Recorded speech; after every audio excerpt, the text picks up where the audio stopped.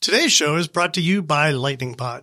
If you have a podcast, you know that it's a lot of work. But Lightning Pod can help. We've been working with their founder, Eric Johnson, for more than a year now, and he's really helped us take the Smart Home Show to the next level. So if you're starting a new podcast or you want to make your existing podcast better, you should get in touch with Eric. Learn more at lightningpod.fm. Hey everyone, this is Adam Justice. A few weeks back, myself and my colleague Steve had the opportunity to travel to Mountain View and attend a Google Smart Home Summit, all about some of the new technologies that they are working on to improve the smart home experience with Google Assistant. In this episode, we wanted to share with you some of what we learned. Hope you enjoy the show.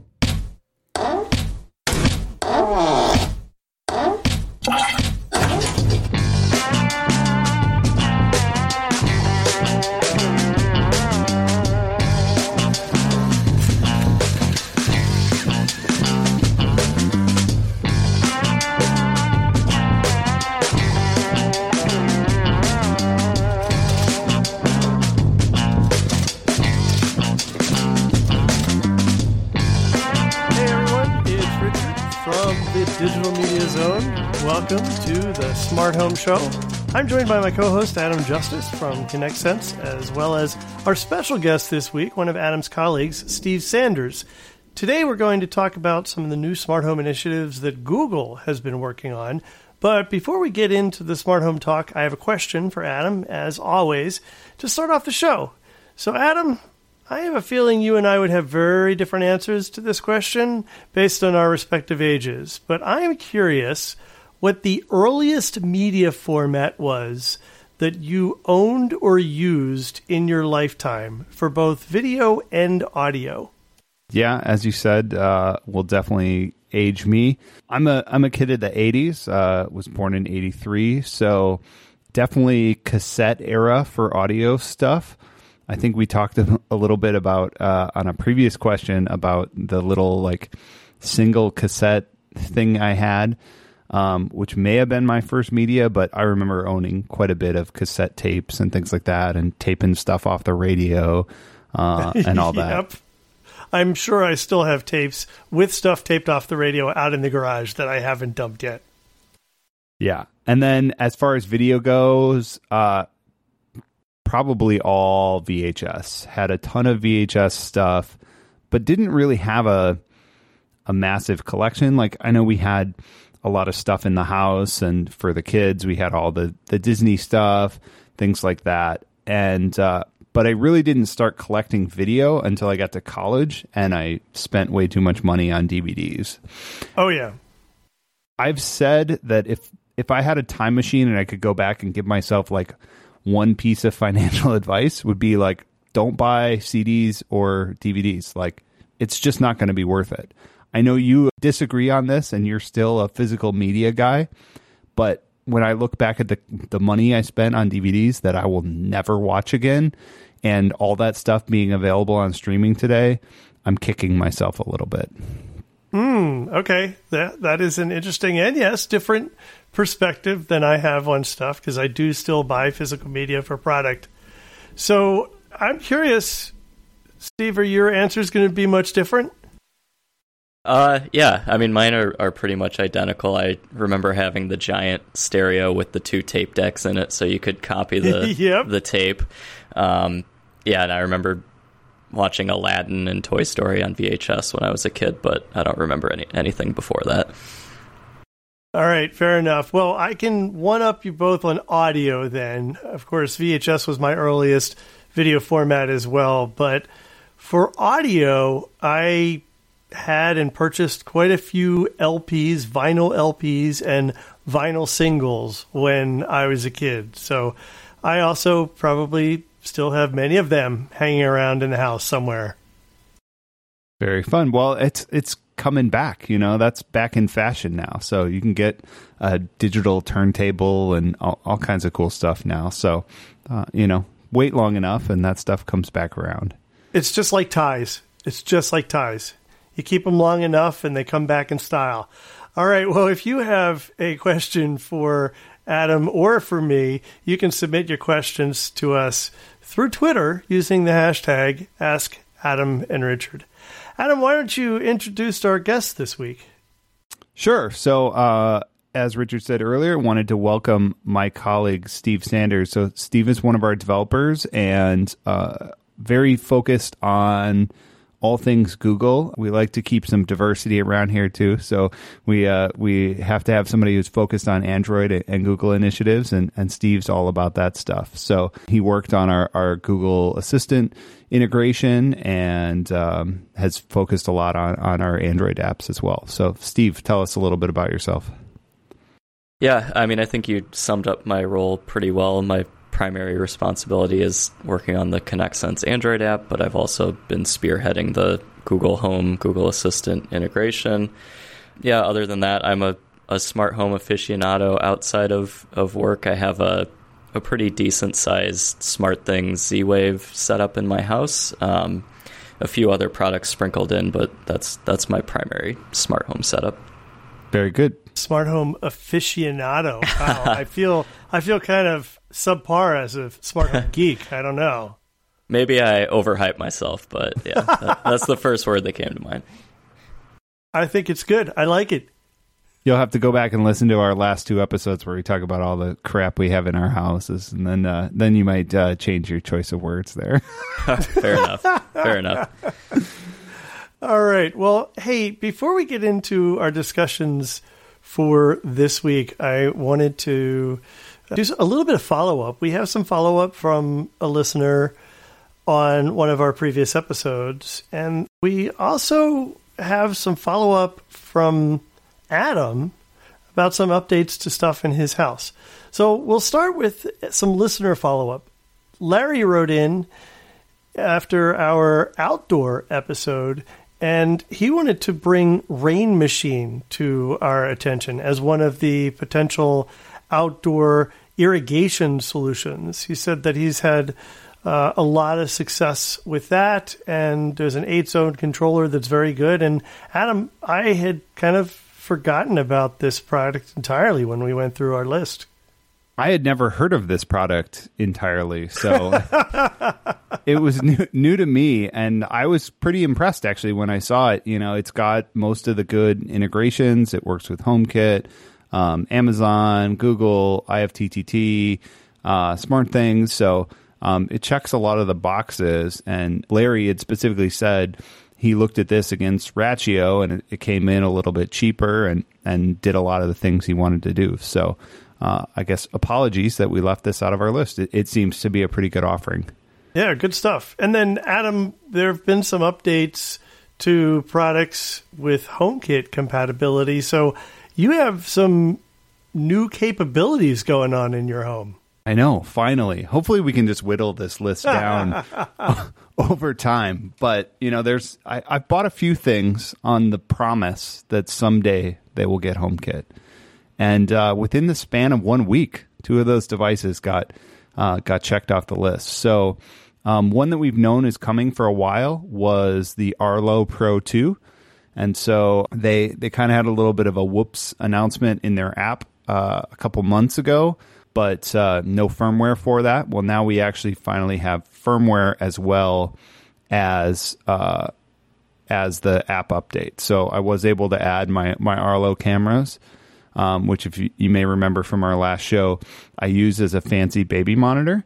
And now I'm able to use those in HomeKit, and it works great. I would say it works better than the Arlo app to do it through HomeKit. And I finally have a reason to use Aaron's HomeCam app as well. So I will be checking that out more regularly. Very cool.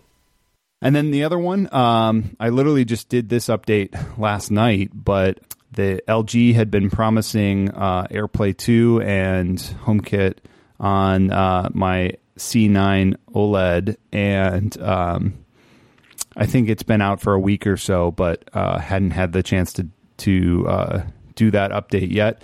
And so got that all paired with HomeKit, and it's working. So I haven't played around with it too much, but I definitely like the ability to control those things, and I will definitely be thinking hard about how I can integrate that into some of the HomeKit automations and scenes that I'm doing.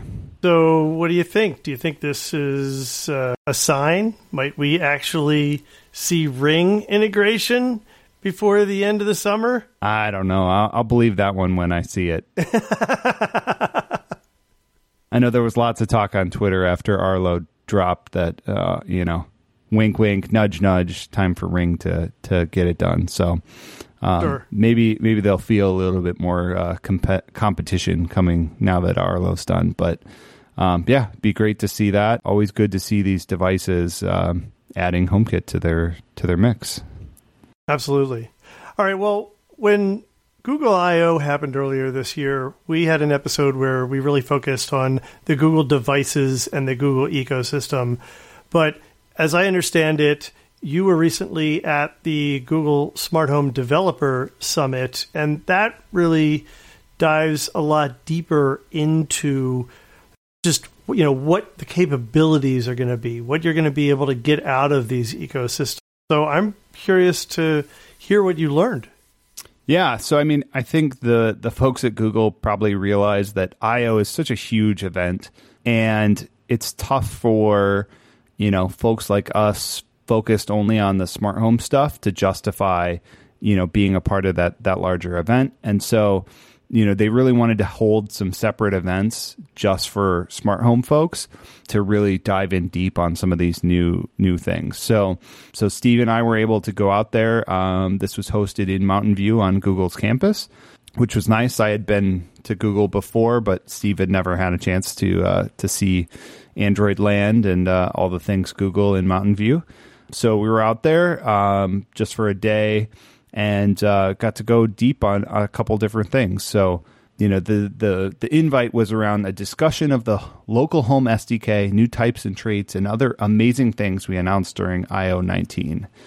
So, what was great about this event was not only were there other smart home developers in the room, but there was also probably, I don't know what you would say, Steve, 20 Google engineers in the room. Yeah, there were people spanning from the engineers who are actually writing these new features, architecting the local home SDK, for example, to they have developer advocates dedicated to helping developers get into the Google Home ecosystem. So it was a great representation there. Yeah, and I think anytime you get access to the engineers actually working on stuff like this, it's just a great opportunity for folks like us to really sit down, explain what we're trying to do as a manufacturer, what we're interested in, get to see how they're thinking about these problems and how they're trying to solve them. So I really appreciated that access and the chance to talk to those folks. That's fantastic. Now, how many people typically attend this event? I think this was a brand new event for them. Okay. And some of the folks mentioned they were going to do the same event, I believe, in Asia, one in Australia, and maybe one in Europe. So they were going to kind of do this a couple other places around the world. But yeah, as far as I would say, there was maybe 40 people in the room of other developers and people attending. Wow, that's a fantastic size, considering the amount of the Google team representation you talked about earlier. That's kind of, I don't know, I can't imagine any other company I know that's doing that in this space right now. Yeah, just really great access and really good willingness to answer questions. I didn't hear any, we can't tell you that questions, which, some of the other partners probably would be like. But yeah, I'd love to see more of this kind of stuff with some of the other ecosystems. And I think it's just a way to, obviously they have some new technologies that they want to get out there. It's a great way for them to get people jump started on those things. So we wanted to jump into what some of those technologies were and talk a little bit about them. So I'll give you the high level, and Steve can dive into some of the more technical stuff. So the first one that we heard about in our time out there was this thing called App Scan. So the problem I believe they're trying to solve here is that when you go into the Google Home app and you want to set up a Google Assistant integration, that list is getting really long. And there's a ton of different manufacturers in there. And I hope, you find one that's early in the alphabet. I guess we have, being ConnectSense, we have that blessing that we're a little bit earlier in the alphabet. But, I mean, there's a ton of developers in there, and it's hard to find stuff in that list. And when you say Google Assistant, is this the list that comes up if I go into Google Home and say, add a smart device to my home? Exactly. Yeah. This is where you'd be doing that kind of integration for that skill, or what exactly do they call it, Steve? Yeah, Richard, I think you described it correctly. So you go into the Google Home app, you say, I want to add a new device, and then you dig through a giant list of manufacturers. So what they're doing here in this app scan is they're going to actually look on the local device, whether that be an Android phone or iOS, and see what apps you have on your phone, and then use that to bubble up the manufacturers that you are most likely wanting to connect with. So to me, it just seems really, really simple. We just have to provide, as a manufacturer, a little bit of information around our app, and then they're able to do this, which should, in theory, provide a better user experience. That's actually pretty smart. Assuming that the manufacturer has an app, or that you need the app installed if you're going to use it with Google Home. Now, is that a requirement? Because in HomeKit, it's not. No, I don't think it's a requirement. I think it's just a way to provide a better experience. If people don't want to do this, then, they can just be part of the list of, I don't know how many are in there, hundreds. Yeah. Yeah. But in terms of actual effort, it shouldn't be too deep of an effort for manufacturers to just provide this information to Google and then enable this feature. Nice. So the next one on the list here was a feature called App Flip. So I think to start out and understand this problem, maybe Steve, you can first explain kind of how OAuth works today with Google Assistant. Yeah, sure. And this is actually very similar between Scala and Google Home setup. So generally the way it works is you'll pick your manufacturer. In this case, it will open a web view inside of the Google Home app in which you'll log in with your credentials for that manufacturer's account. The problem there being, often people won't remember which email address did I use to create an account for this manufacturer, for example. Yep. So it's sort of a separate flow outside of the login flow that you've already done with that manufacturer's app. So you'll go to this web view, you'll enter your credentials. If you did it correctly, it'll send back a code to Google, which then they'll use to authenticate with the manufacturer's cloud servers. I would think the other problem, too, here is that you get to that screen and you're like, oh, I don't remember what my password is for this particular manufacturer. So I think that, too. Yeah, I mean, it's the user ID or the password. And the other thing is that sometimes, even if it is all legit, it's just kind of weird that you're being asked by some other, that you're being asked while you think that you're in one app for your credentials for another app or another system. And it makes people feel a little bit insecure. Right. Yeah, definitely a way where, it might give somebody pause and then say, you know what? I don't want to do this.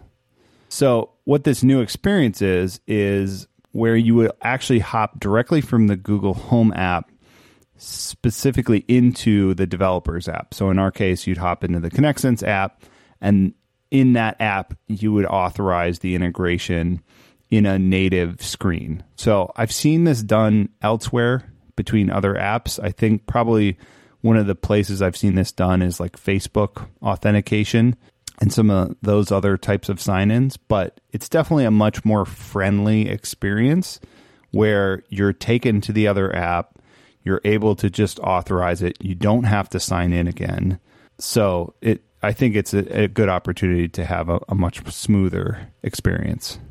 Now, I assume this isn't just going to suddenly work. If you're an app developer and you want to support this mechanism, you probably need to do something to your authentication process to enroll it in this, right? Yeah, that's correct. You'll need to add code to both your Android and iOS apps. It's going to be different for the different platforms. But yeah, you're right. There will be some work involved to get it going.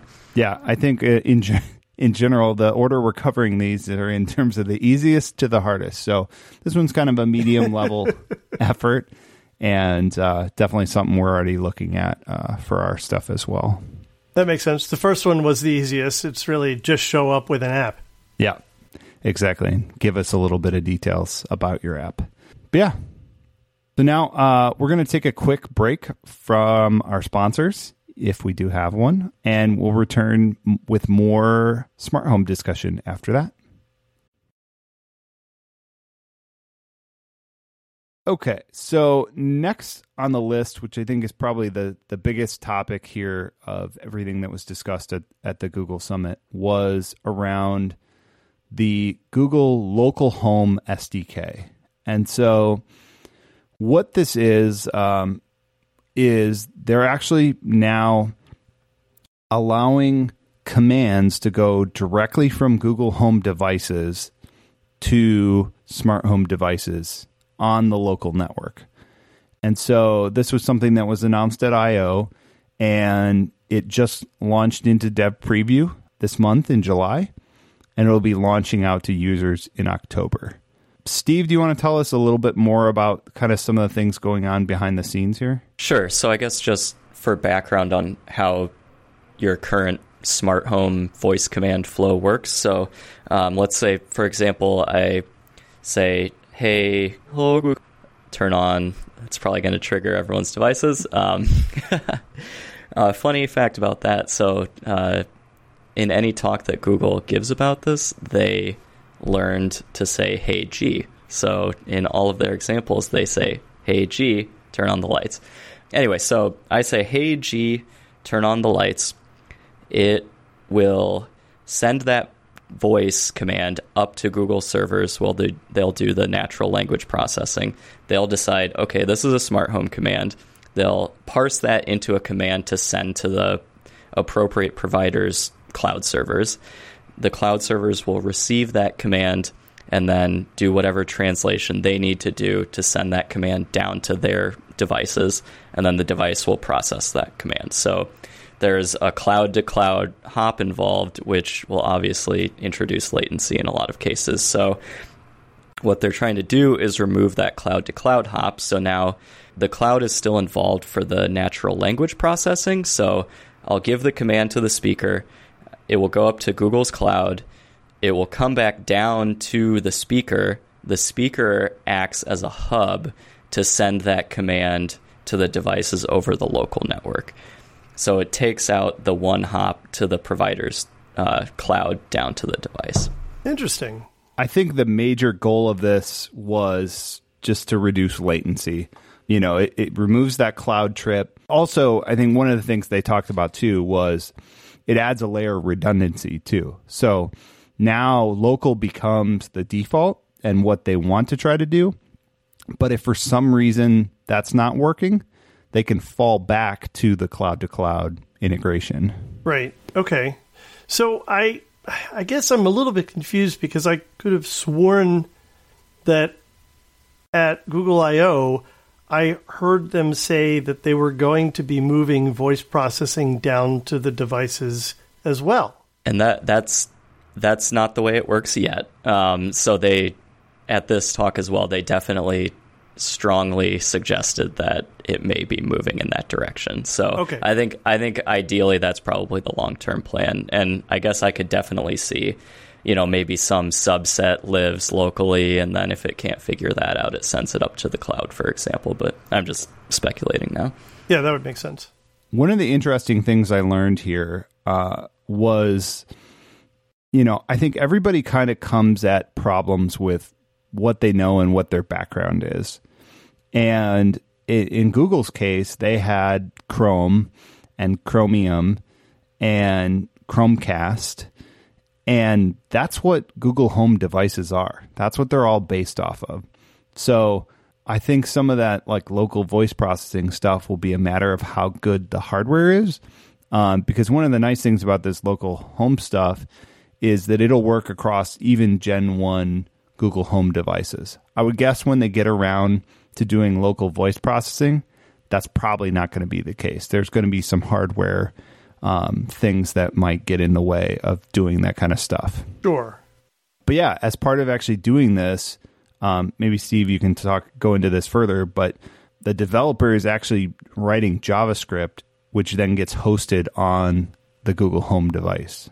Yeah, so it's kind of crazy how this works out in practice, because if you told someone that to do this local home integration, you're writing JavaScript to run in a web browser to talk to devices, they would think that you're crazy. But that's, as Adam suggested, that's the nature of the device, and so they were working around the restrictions that they have. So the way the development process works is you're literally creating a web page with your JavaScript just running in it like any other web page and testing it through the Chrome web browser developer tools.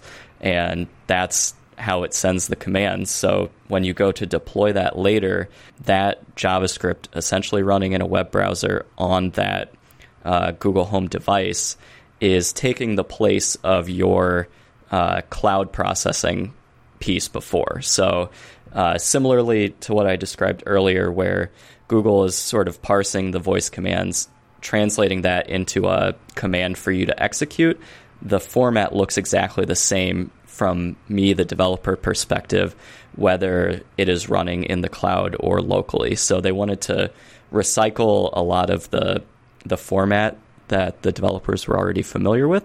So my JavaScript running in this web browser on the speaker receives these commands and then translates them into the necessary local network commands. I would argue that JavaScript running on a device isn't all that new. I mean, that's kind of the idea behind Node.js. Is this at all related to that? Or, I mean, you were very explicitly describing this as a web page, which seemed kind of unusual. Yeah, it is not a web server. It's not a Node.js server. It is a web browser running JavaScript.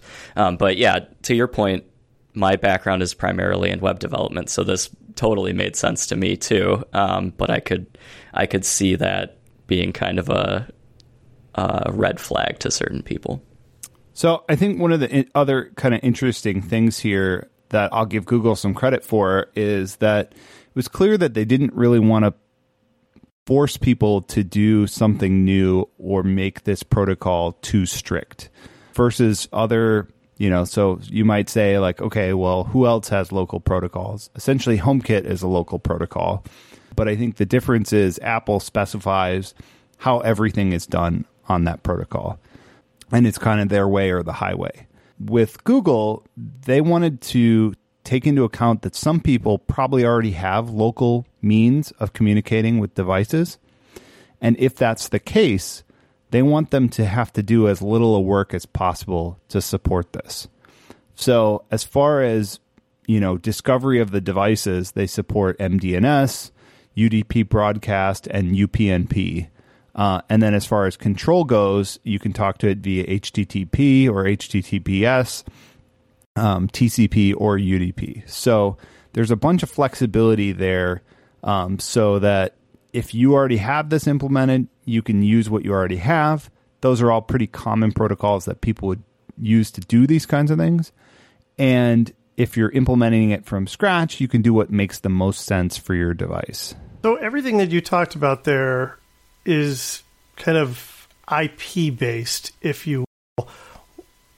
Where does this new Bluetooth connection stuff fit into that? I mean, we know that they're doing direct connections with Bluetooth bulbs with E by GE, and we know also that other manufacturers are looking at replicating that experience.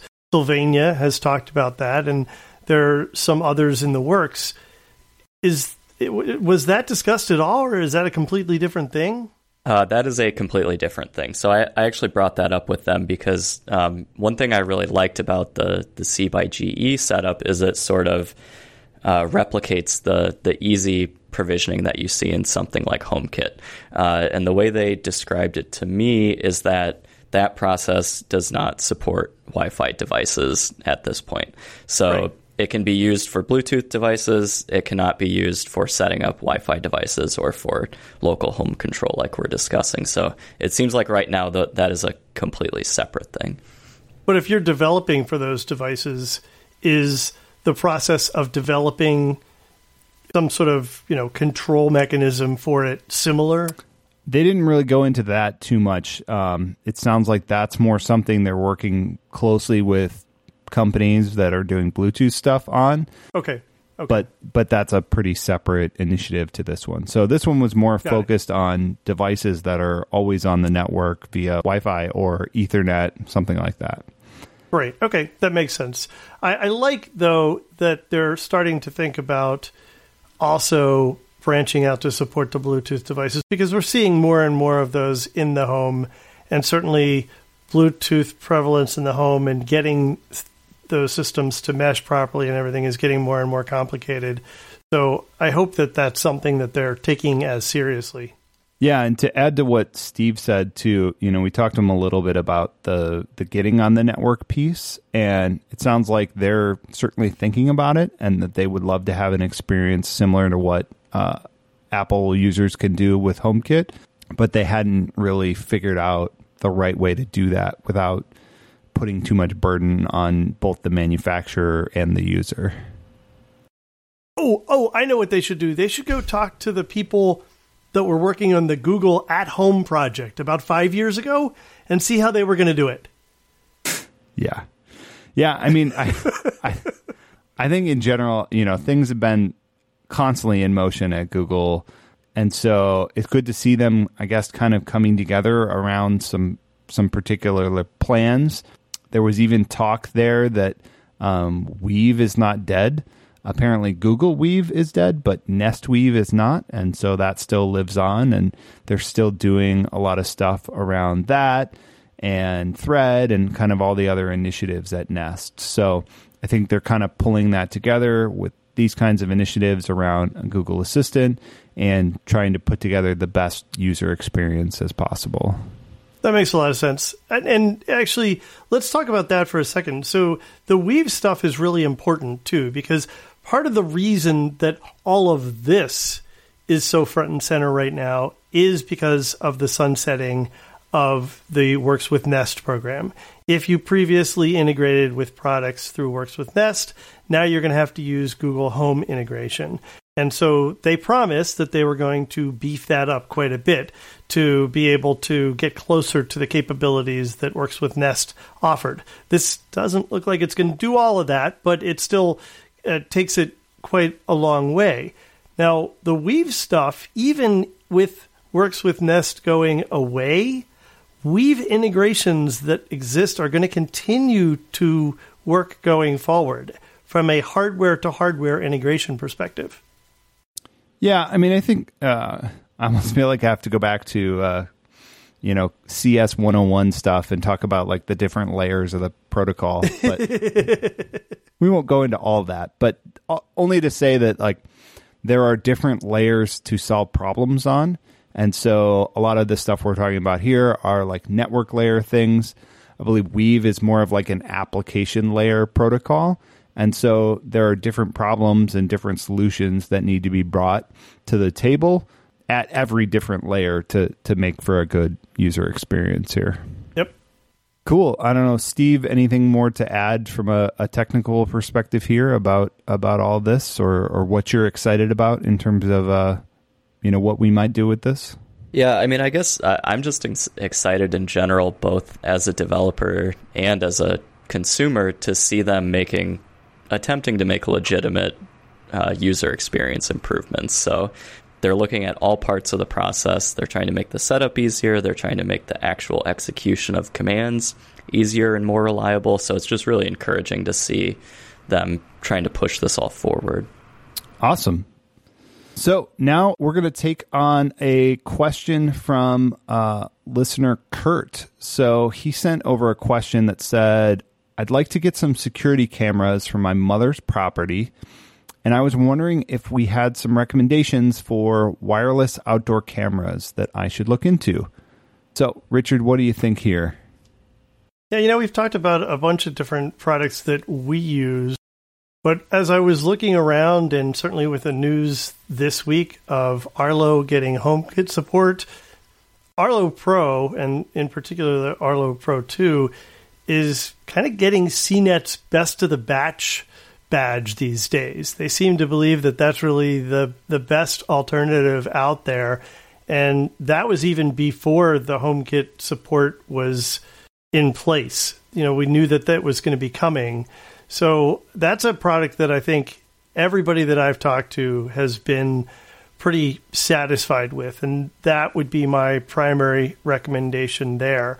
I also, though, wanted to just kind of bring the other end of that spectrum in, which is a much tighter closed ecosystem, but the Blink cameras that's a company that's owned by Amazon, and the Blink XT2 in particular just came out recently. That's the second generation of their outdoor camera.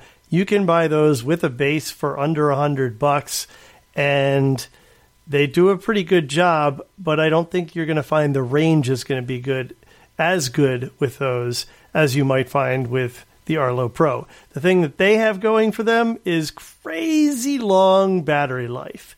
They use 2 AA lithium batteries, and they claim they can get as much as 2 years out of them. Now, that's going to be with like 15-second slices and lowest sensitivity and no audio and stuff like that. But even still, that's a pretty amazing claim.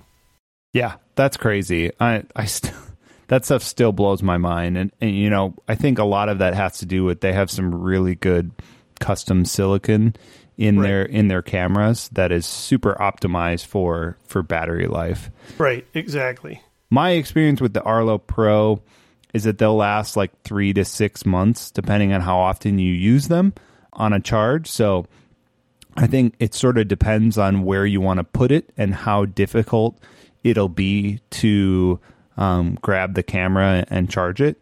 It charges super fast, so it's not really a big deal. And they have these awesome magnetic mounts. So it makes the process of, it's not like you're uninstalling it. It literally just sticks up there on magnets. But that also might want to be something you think about in terms of theft, too. I would hate to see one of those cameras walk away. I don't know how many people know that those are magnetically mounted and would steal them, but you wouldn't have a good time if that happened. That's a really good point. I believe that in this case, that Kurt's mom lives in more of a rural environment, so that would probably be less of an issue there. And this is just more for kind of safety and security. Awesome. And the other one that you had in here too was that there are some rumors of an upcoming Wyze outdoor camera. Do you have any experience with the Wyze stuff so far? Don't, but everybody I talk to who's using them just swears by it, and I think the swearing by it has more to do with the fact that holy crap, this is a $20 camera. If it does anything, it's got to be good, right? But they've continued to improve the platform. They just added person detection with AI logic that they've burned into the firmware now through an update. So they're a company to look at, but like you said, this is a rumor. We don't know when the outdoor camera is coming out. They have talked about putting out an outdoor camera, but they've provided no timelines. Okay. All right. Well, if you have a smart home question for us, you can send it our way with the hashtag AskSmartHomeShow. And we'll pick a few questions to include in upcoming shows. All right. Now, Richard, where can everybody find you on the internet? Best place to find me is at the Digital Media Zone if you want to find my podcasts or writing. And speaking of writing, last time we spoke about my mailbox use case, I actually wrote that up and posted that out on the DMZ. So if you're interested in how I pulled that off, you can check that out there. And I am on Twitter at Richard Gunther. How about you?